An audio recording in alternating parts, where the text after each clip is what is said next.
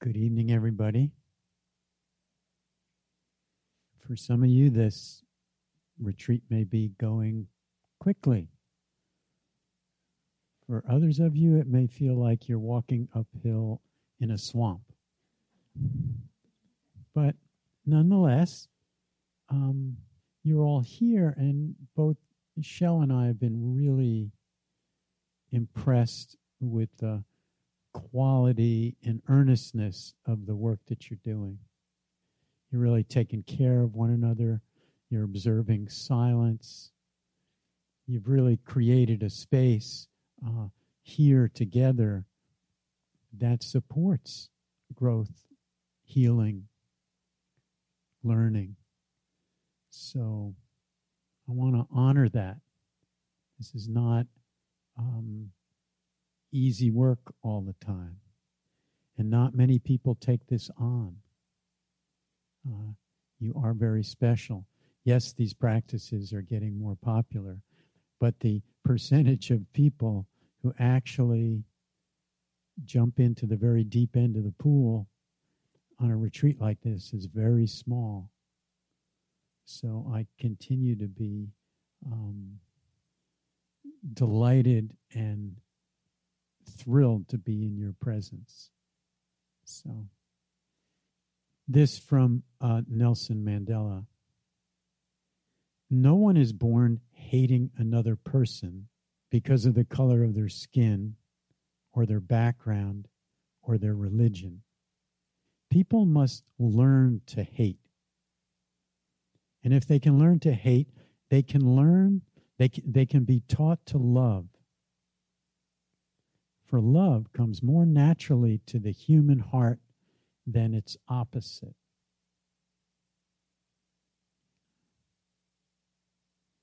You know, in Nelson Mandela's long struggle against apartheid, a lifetime of struggle, another thing that he said was a good head and a good heart are always a formidable combination. And when you think about the transformation that he went through in all those years and on Robben Island and incarcerated in other prisons, there was a tremendous transformation of the heart. He never lost any of the fire to resist and extinguish apartheid. He never lost any of that. But the cultivation of his heart over time, absolutely stunning. The quality of love and forgiveness that he could show while, utilizing every ounce of his strength in resistance and action is just extraordinary. He got it. He understood that relying on rage only but goes so far, that there's got to be that combination of the fullness of the heart. Our friend Ruth King, who just published the book this year, Mindful of Race, she's trod that journey, beginning with years of rage against the system, against social injustices, racism. And what she discovered along the way is that effectiveness is really dampened if that's all there is, and you get sick. She had that heart surgery as a younger person. She's watched friends of hers die, and so her movement forward is to share these practices in the struggle for social justice. So tonight we're going to explore another of the heart attitudes, Mudita, appreciative joy or sympathetic joy are two translations for Mudita. In 1950, Albert Einstein wrote the following to a rabbi friend of his who had just lost his son to polio. And Einstein said this: "A human being is part of the whole world, called by us universe, a part limited in time and space. He experiences himself, his thoughts and feelings, as something separate from the rest, a kind of optical delusion of his consciousness. The striving to free oneself from this delusion is the one issue of true religion. Not to nourish the delusion, but to try to overcome it is the way to reach the attainable measure of peace of mind." And so, as we've been saying, in addition to the cultivation of the powers of the heart, all the Brahma Vihara energies, all the practices in their own way work to bridge this delusional separation that we feel from one another, from nature, etc. And what I found interesting over the years, all the Buddhist practices, and there's like over 40 different meditations that the Buddha taught, all kinds, but they all, in their own way, attempt at poking holes in your sense of being a solid, separate, embattled self. That's what they do. The emphasis on paying attention to the impermanent nature of nature, all of creation, kind of coming and going. How many emotions have we had today? How many thoughts have we had today? How many physical sensations have we had today? What is this separate, solid self that we think is there? When you took a bite of food this evening, did you stop for a moment and consider how that got there and all the connecting web that brought it to you?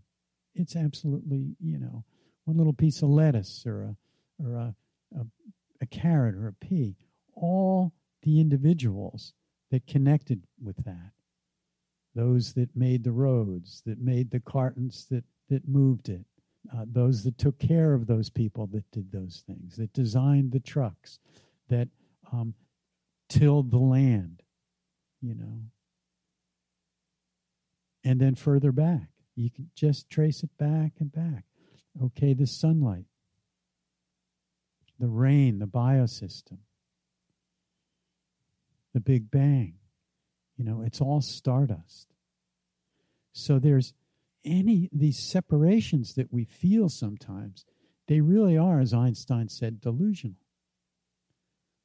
And so these Brahma Vihara practices, they do cultivate these beautiful flavors of love.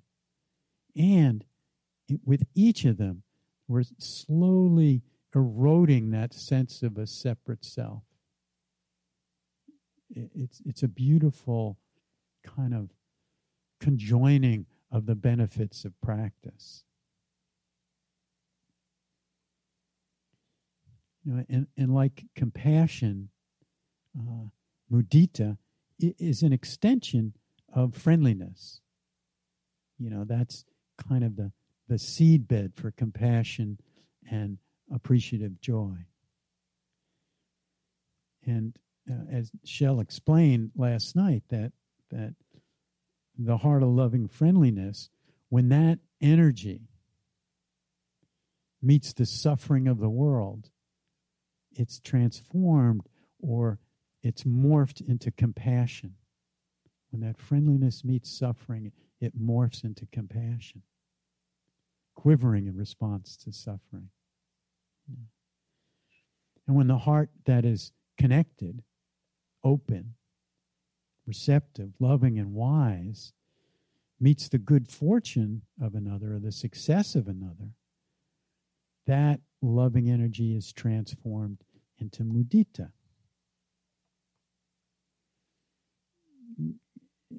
mudita at times might not be so easy. I mean, this cultivating of the simple wish that another happiness continues and that happiness increases and that happiness does not diminish. But when it's activated, it really connects you in a lovely way. It bridges that, helps bridge that separation. Now, although it's coming on, the Brahma Viharas are now being incorporated more and more into mindfulness practice. And I've been involved with this kind of coming to the West for the last 40 years or so. And in the beginning, they really were kind of riding in the back seat. And now it's more front and center. There's historical hints of why that was. Basically, most of the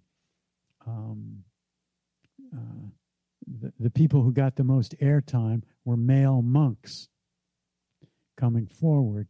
So the softer heart energies kind of got put off to the side.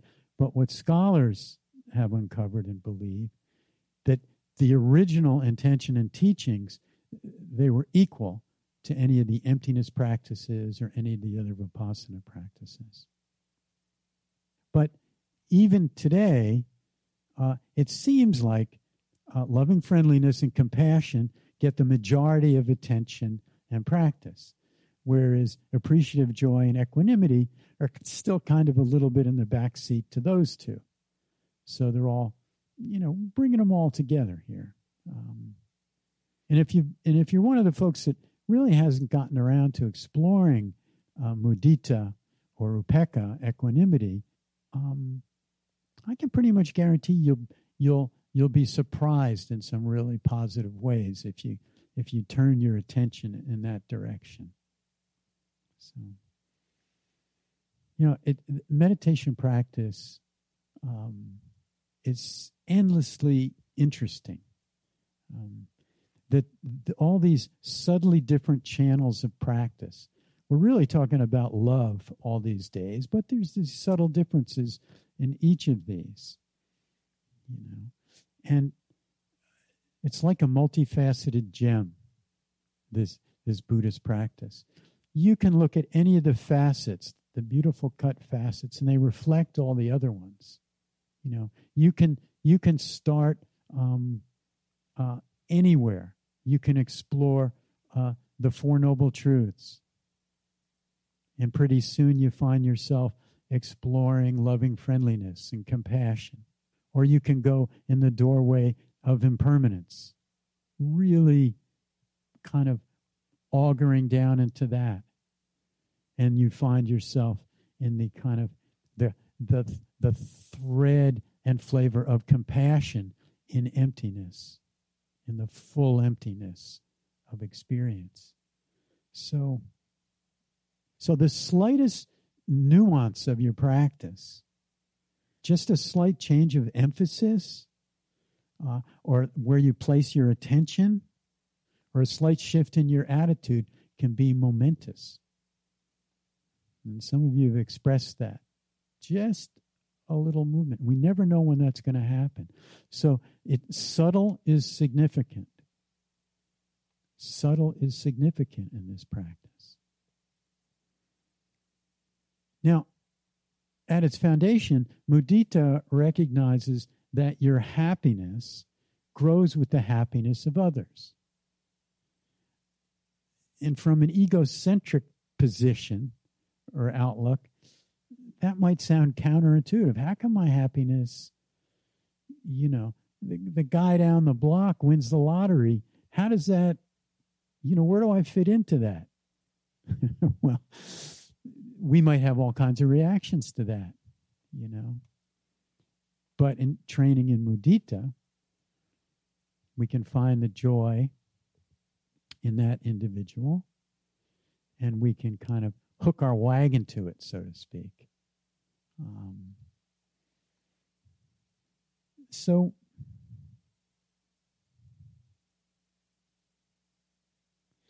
Mudita also teaches an important truth, and that truth is that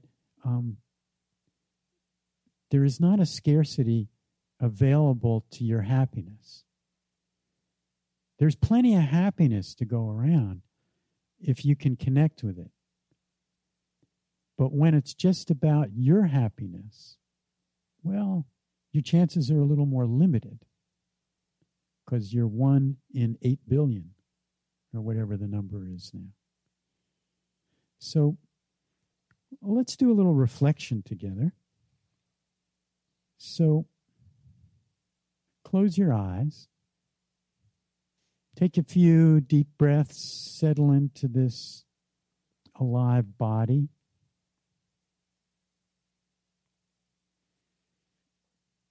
And I want you to bring to mind a time when you had some success or a success. Something really went your way. Doesn't have to be the biggest thing, but something that was important to you. See if you can conjure that up.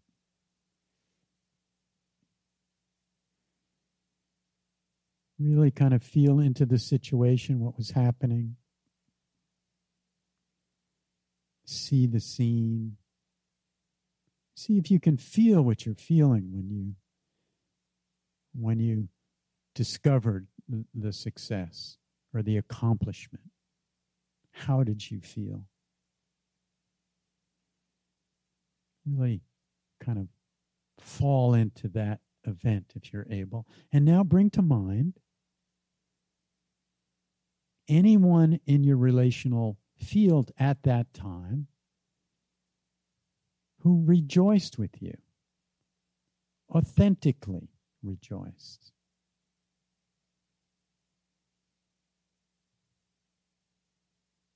And remember how good that felt. That kind of shared experience.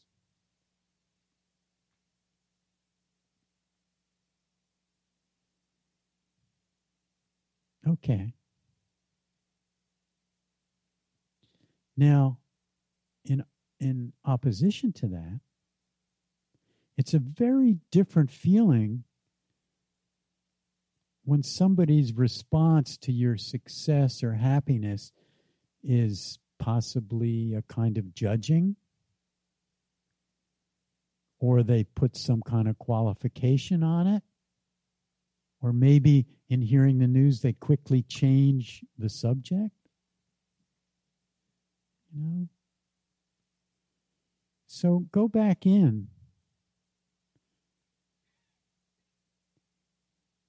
and think of, if possible, a time when you've had success, and maybe it's the same event with different reactions from different people. And this time, an event where an individual dampened your happiness, your joy in some way. Ignored you in a way when you told them, or they had some kind of a judgment or qualification.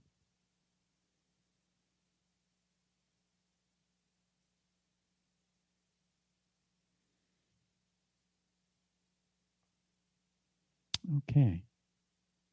Maybe you were able to touch in, maybe you weren't, but there's certainly a qualitative difference in the relational field when we're met by an authentic sharing of our happiness,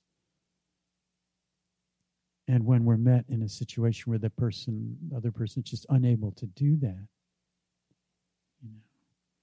I know for myself, if I'm sometimes a little sensitive to who and the conditions of when I'll share with another my happiness or some success.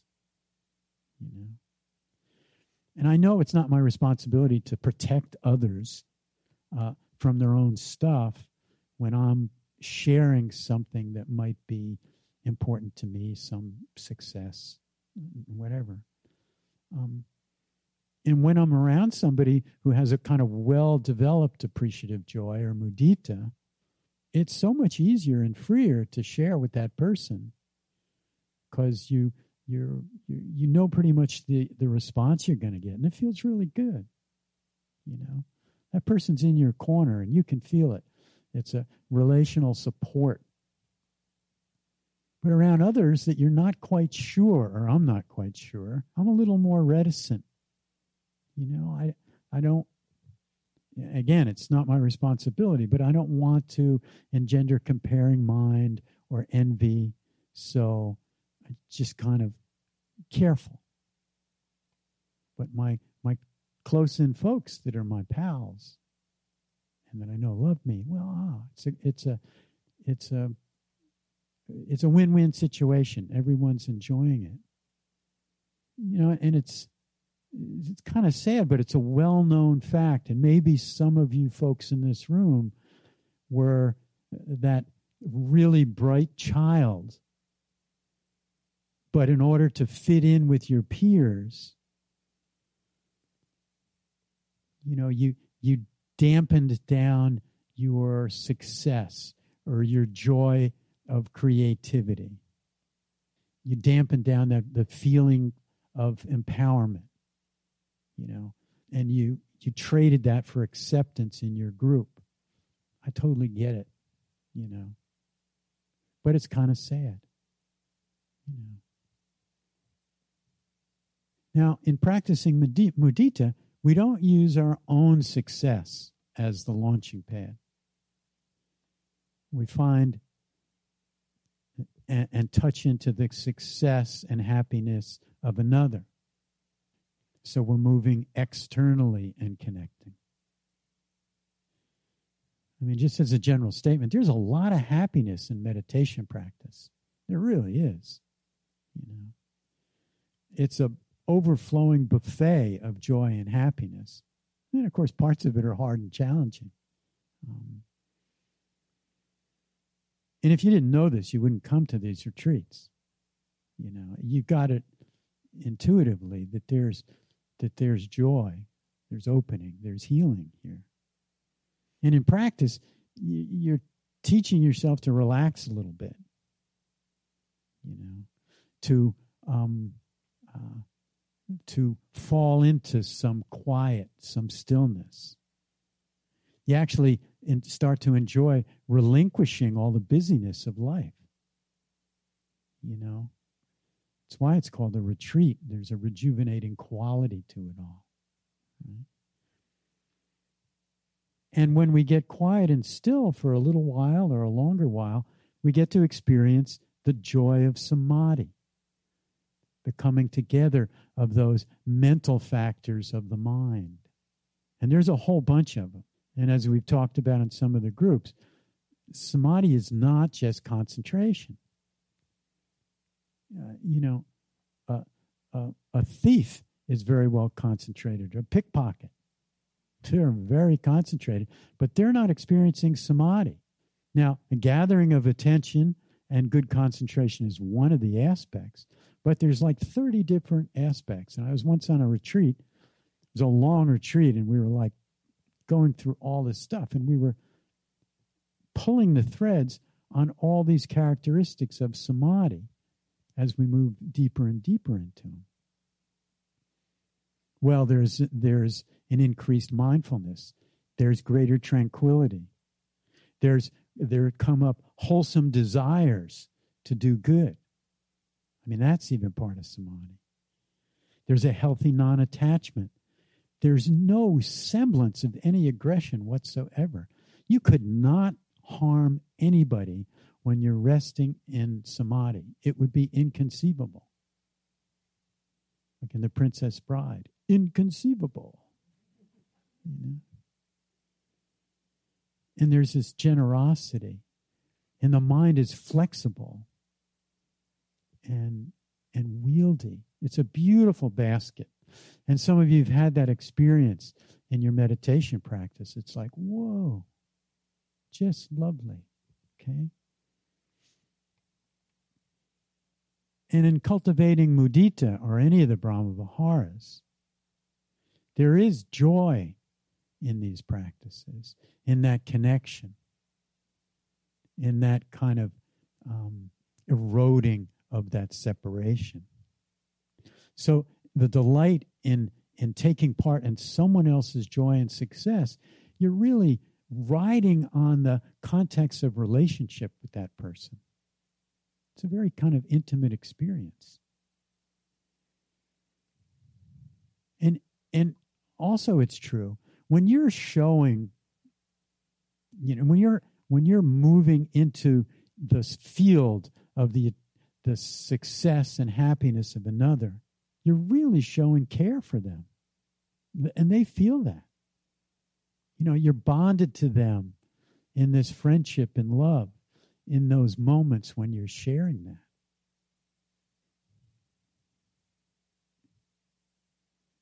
All these practices move us outside of our small self, to become a little more fluid, a little more porous, a little more connected. And as you probably noticed while you're here, as hot as it is, it's still really beautiful. And nature is a fabulous platform for experiencing mudita. Watching a bird make a nest, or a butterfly flitting around, kind of picking up nectar here and there. And those of us who got to see that mother deer followed by her fawns, still speckled. They weren't born that long ago, those. Or a flower opening. And if you're really still and settled, when it rains, you can almost feel and hear the plants go, ah. So there is an opportunity when we can perceive that to kind of feel into it and take part in that. We're outside ourselves, we're connected, and there's this appreciative joy. I mean, you can even find it in nature in really unusual beings.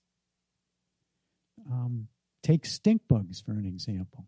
Now, this area of the country was inundated with stink bugs, and stink bugs, and I studied them a little bit because all of a sudden they were living with me in great numbers inside my house and everywhere. So I wanted to know, who are these people, or whatever they are. Maybe they were people and they were reborn to be stink bugs. But stink bugs are thigmotactic. Now, that's a word I didn't even know. Thigmotactic means that they really like contact. They like to touch. They like to get in close. And so you'll often see them all piled together, They're like, that's their joy. That's their life. And they'll be in your windowsills and they'll be all around. And in your bed. They just want contact. So that's that kind of an advanced mudita practice where you can feel into the joy of a stink bug.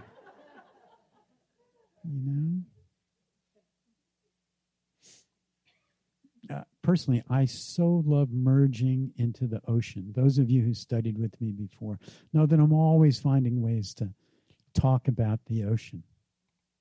And I don't know why that is, but you all probably have that experience too. Certain experiences and things just kind of draw you in and touch you in a way. It's mysterious. Everybody's a little different things. But my affinity for the ocean and being really immersed in it is that for me. It's extraordinary. And the older I get, the more pronounced that seems to be. Kind of floating around under and in that it's just so full of life, and it makes me weightless. It's just absolutely delectable. I mean, maybe I was a fish in a former life or something, or maybe I'm headed that way in my next life. I don't know.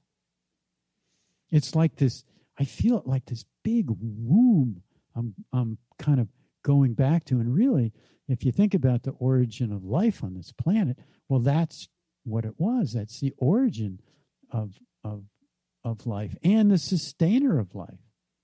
We've got to be careful with Mama Ocean, take care of her. It's all very important part of the chain. And it's a water planet. 75% of what's here is water.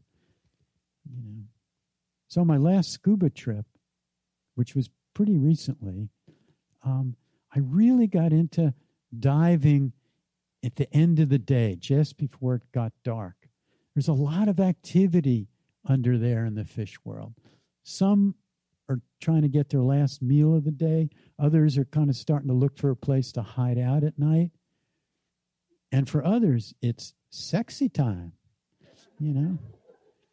And so watching the fish, learning to see that activity, I found they were having so much joy and pleasure in it, and just feeling into it. It was like, Mudita to the max. They'd swim together and spin in up the water column, and then they'd spin out, and they'd be keeping an eye on each other, and then they'd spin in again. It was beautiful. And this time I got to see flounder mating. Mostly when you see flounder, they're just on the sand. They're very cool, amazing creatures. They start out in life and their eyes are like ours and on both sides of their head. And then they develop and they kind of all go on one side and they flatten out. And that's who they are. And they just stay on the bottom. But when it's sexy time, you'll see them kind of chasing each other around. And then they go up in the water column, which is very rare to see flounder do that. And they all twine together and they do this thing. And it's like, oh my gosh,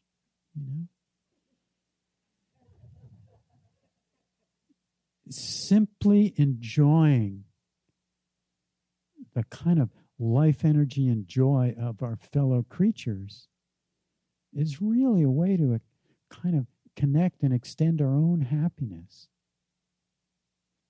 And I'll stop talking about fish. Just one more thing. They are sentient beings, and they have a very complex, rich life and relationships. And there's a really cool book, if you're at all interested and wonder what's under the ocean and how they're operating. It's called What Do Fish Know? What Do Fish Know? It's fascinating. Anyway,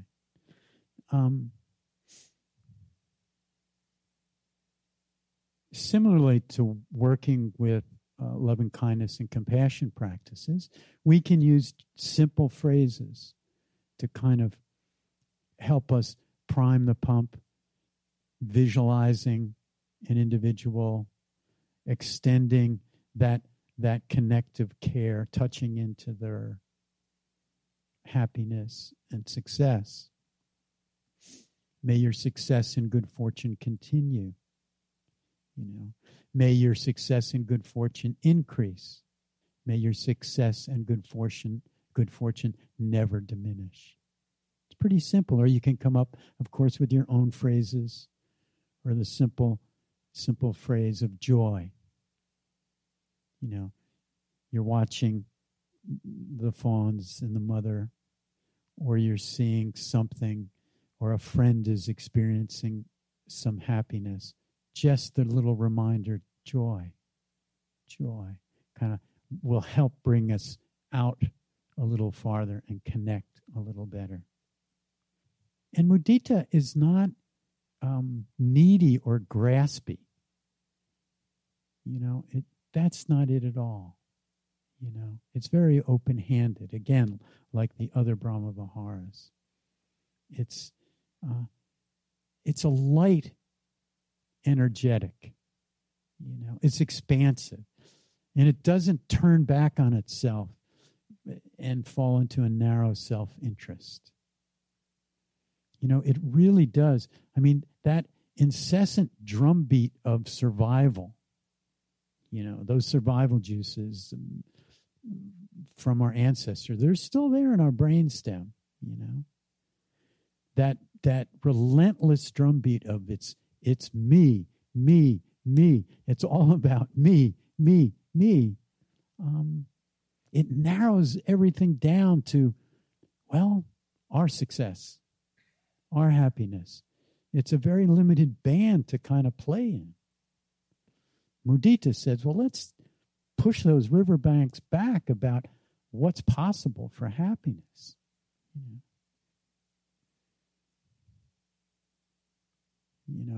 You're creating those neural pathways for joy by exploring the possibility of connecting to someone else's happiness or success. I mean, hooking your wagon to all the joy and happiness that's out there, all those possibilities, it's just way better than that narrow, tiny path of me. Now, as with all the Brahma Viharas, we pay attention to the near enemy. And the near enemy of appreciative joy or sympathetic joy is a kind of overexcited, giddy acceleration or exhilaration. You are accelerating. And in that, you kind of lose connection. And you kind of fall into your own little bubble of exuberance. It's not connected, and it can deflate quickly, etc. And I was thinking of examples of that. And I didn't have to go back very far. This spring, I was in a retreat in Mexico. I wasn't teaching. It was a Sufi retreat. My wife's a Sufi teacher. And so there were Americans and Mexicans and people from South America. Some of the and Sufis are great in terms of the heart. I mean, that's what they lead with, all their practices. And it's interesting about contemplative practices. They all have their strengths and weaknesses. That's a whole nother discussion. But Sufi practice is just like, it's all about the heart. Rumi's their guy, and these other mystical poets. And they have these dances. And so the last night of the retreat, everybody's pretty up. And a couple of people got together, and they went and they hired a marimba band as a surprise. So everybody's sitting around having dinner, and all of a sudden, these people in these magnificent costumes, I mean, it was just spectacular. Great musicians. They come parading out on the beach. Everybody gets up, starts dancing, and it was really a mixed crowd. There were a lot of old folks, and they're up there gyrating and carrying on, and there were young people, and it was just crazy. And the musicians were laughing. Now, I don't know if they were laughing with us or at us, Look at these crazy gringos, just acting up. But there was a lot of good energy, and so we're dancing. And at first, I was totally connected and seeing all the joy. And this group of people who I'd gotten to know, many of them, and over the years, I knew their struggles. I knew how they were suffering. And these were moments where they were just feeling it. They were happy. All that stuff had dropped away for some moments. I was feeling into it. Now, it was a little weird, the whole thing, a little like a Fellini film in some ways. And then all of a sudden I got hysterical. And I just doubled over laughing. And all the connection was lost. I was in my little whatever, my self-entertainment bubble or something. And it was the near enemy to mudita. And so, afterwards, my wife, said to me, she said, well, where did you go? What happened? And I said, well, I really don't know. I just, all of a sudden, all the fuses got blown, and I just kind of got lost.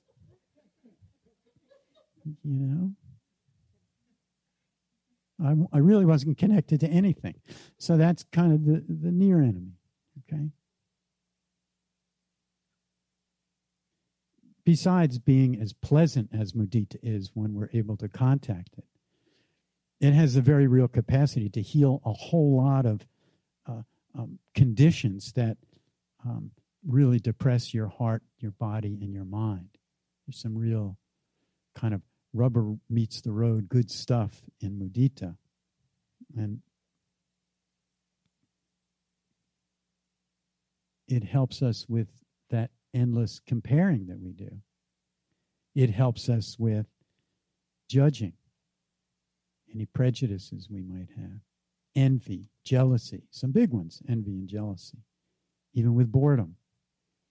In Buddhism, the word conceit doesn't mean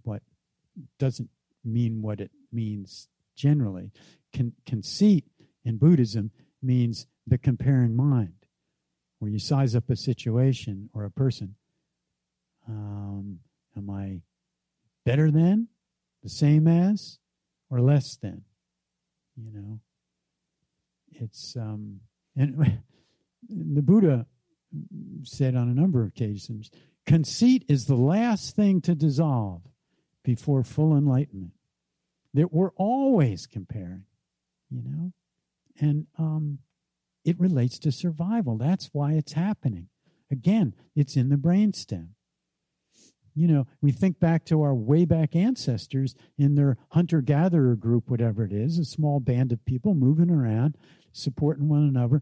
There was probably a pecking order, and you never wanted to be on the end of that pecking order. You know, because if there was ever something and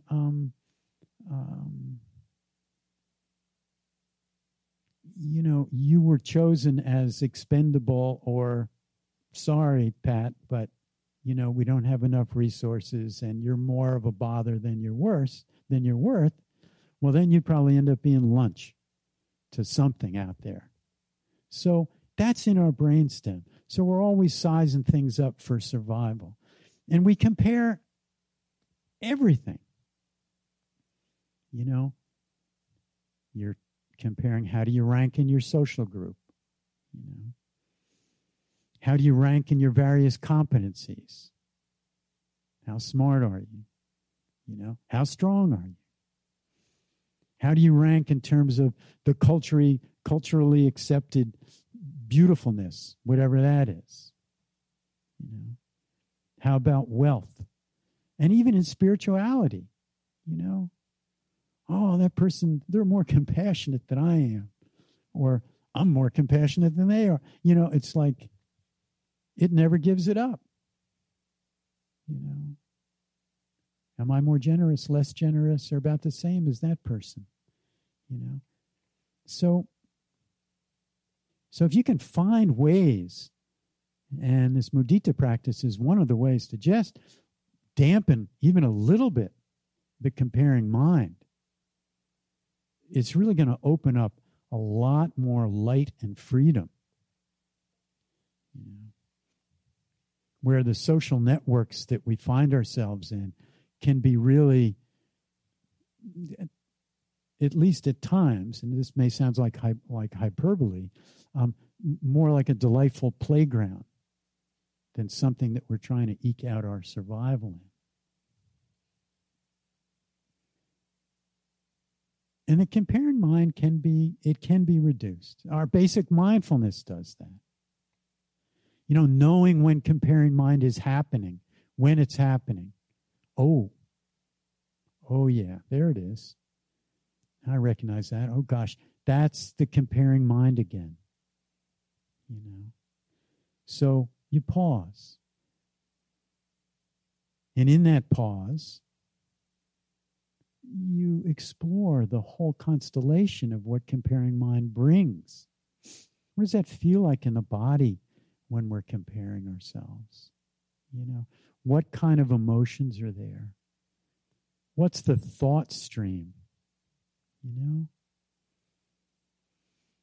know, and what mindfulness allows us to do is to feel all that, allow it, bring some tenderness to ourselves, because there can be some real suffering in that, you know, when we're stuck in that comparing.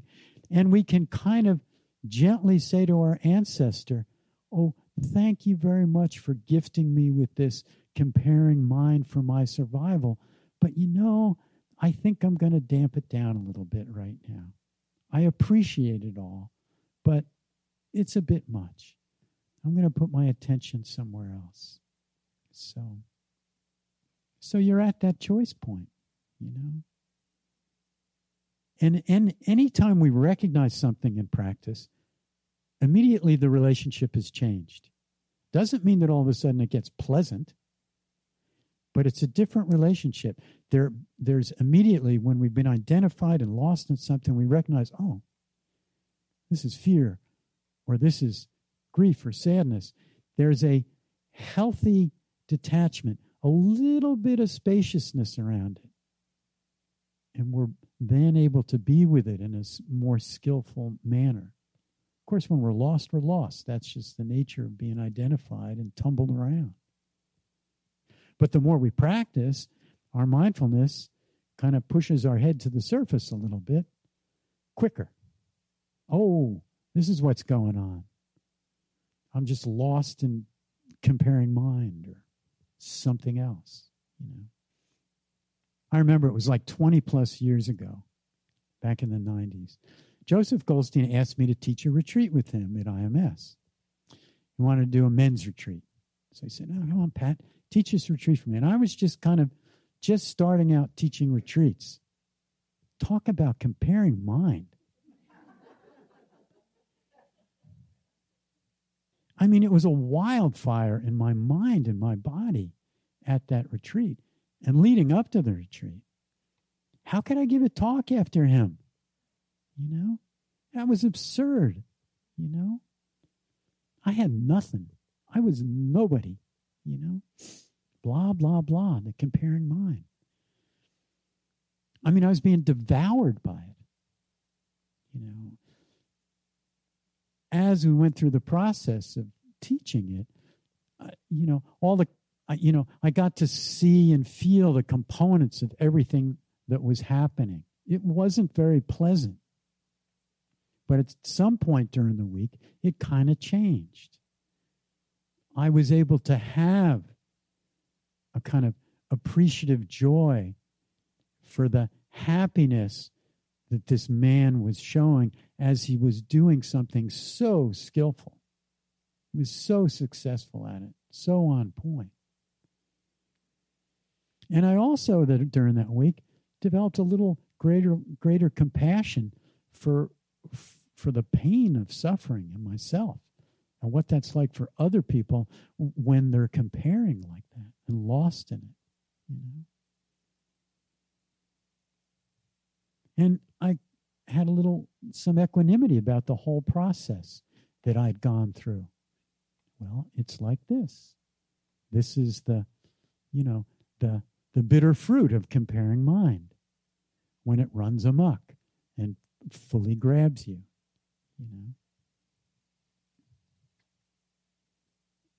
So Mudita asks you, as you go through your day, to let every measure of happiness you find be something that you rejoice in.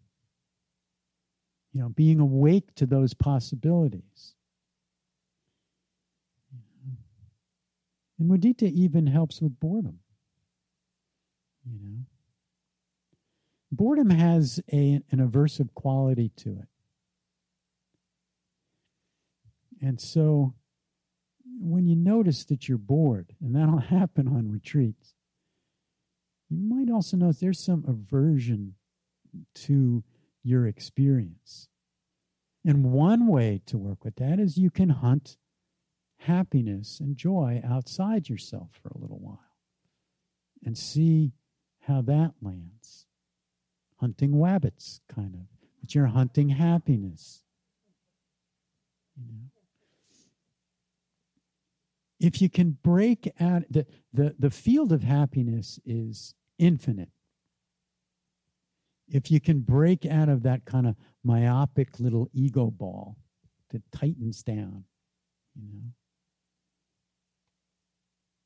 There's a little side note. All the energies of aversion, anger, fear, guilt, shame, impatience, boredom, they all thrive on you not seeing them. They're just digging in deeper and deeper until you wake to, oh, what's that clawing at me? Oh, that's guilt, shame, fear, whatever. And then we turn our practice toward it, bring TLC into the equation, and we can work with it. Mudita also has a modifying effect on stinginess. The Buddha often referred to miserliness or hoarding. Those energies are, in general, any of those energies around scarcity, feeling scarcity. And I grew up in a household where it was all scarcity. That was the air we were breathing. There's years of working through that. I still am. But those energies, stinginess, miserliness, scarcity, they can be kind of aggressive. And they ratchet down any kind of available joy that might be somewhere in the field when you're feeling those energies. They are the opposite of generosity. There's no joy there. They're so tight. The word tightwad, it's just a tight little bundle, not letting anything out. Protective little bundle. So mudita has a kind of sharing quality to it because you're in this union with another person of joy, sharing it. You can feel them sharing yours. You can feel, you can share theirs. And what happens is, the more you touch into mudita here and there, that inclining the mind,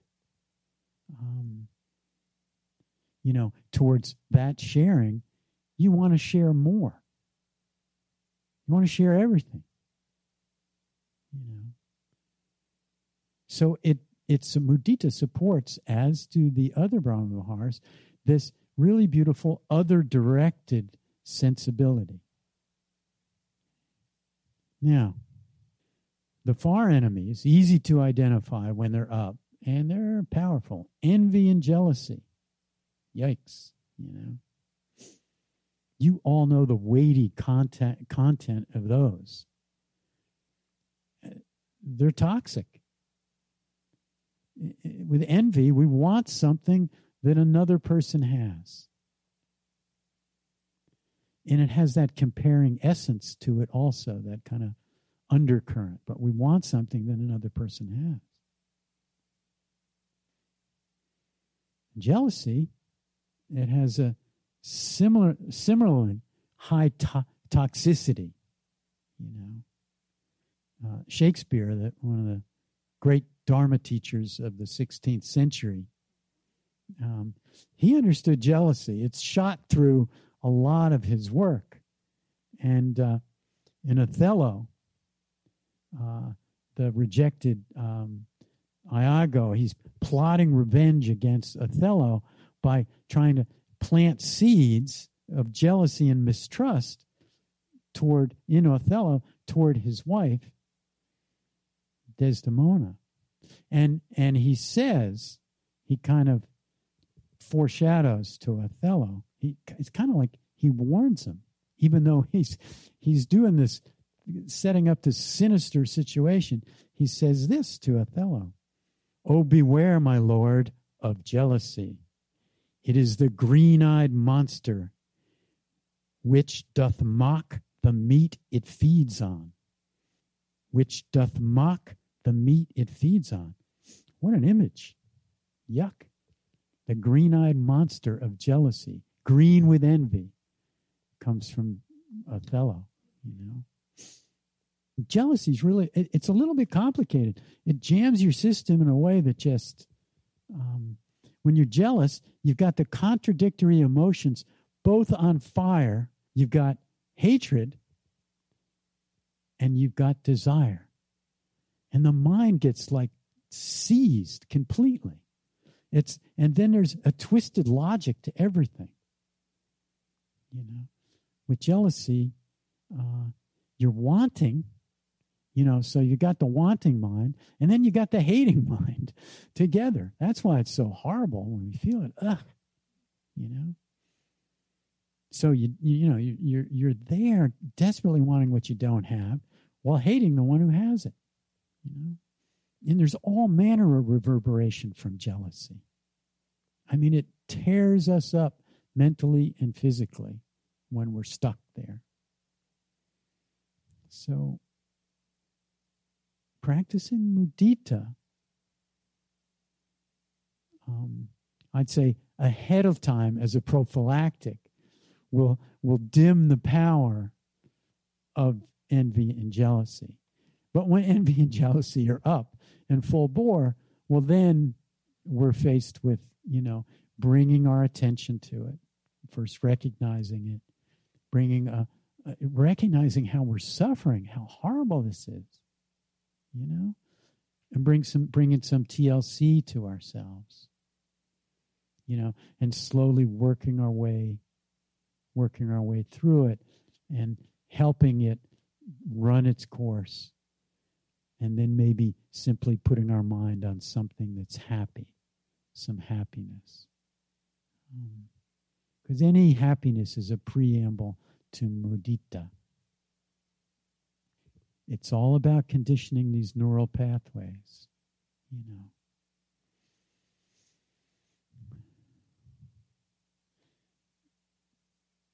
Maybe when you come across it, maybe the most powerful experience of moving into a relational field with another who's experiencing happiness is when this other is actually performing a generous act, something really wholesome and virtuous. And they're feeling good in their connection. And then you can feel, happiness as you enter into it. And that's really powerful, when that happens. So the essence of this mudita practice, and summing it up, is really pretty simple. Learning and practicing, inclining your heart and mind to the joy and success of others. And that brings a kind of light radiance to everyday living. It does. It can. Those moments when we're able to do that. It brings greater joy in our relationships. When it's maybe happening naturally and we're feeling it. Oh, this is mudita. Let me just really kind of relax into it, And then there's that deeper connection to all creation. It counters and softens all manner of aversion. And if that happens, even to some small degrees, it's worth the price of admission. So I want to end with a little poem by Galway Kinnell. It's been one of my favorites for decades. I'm sure you've all heard it. It's called St. Francis and the Sow. The bud stands for all things, even for those things that don't flower. For everything flowers from within, of self-blessing, though sometimes it is necessary to reteach a thing its loveliness, to put a hand on the brow of the flower and retell it in words and in touch. It is lovely until it flowers again from within of self-blessing, as St. Francis put his hand on the creased forehead of the sow and told her in words and in touch, blessings of earth on the sow. And the sow began remembering all down her thick length, from the earthen snout, all the way through the fodder and slops to the spiritual curl of the tail, from the hard spininess spiked out from the spine, down through the great broken heart to the blue milken dreaminess, spurting and shuddering from the 14 teats into the 14 mouths, sucking and blowing beneath them. The long, perfect loveliness of sow. So, thank you. And let's just sit for just a moment together.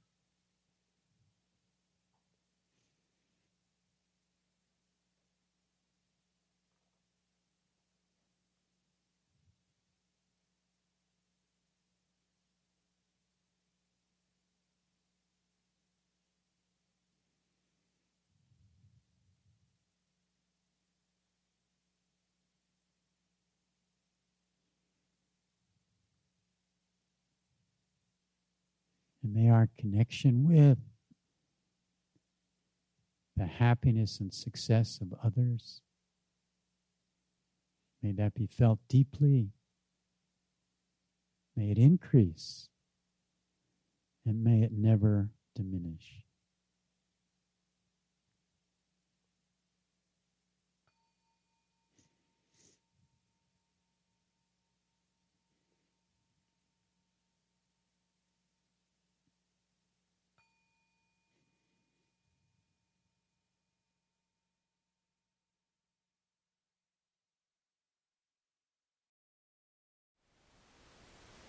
Thank you for listening. To learn how you can support the teachers and Dharma Seed, please visit dharmaseed.org/donate.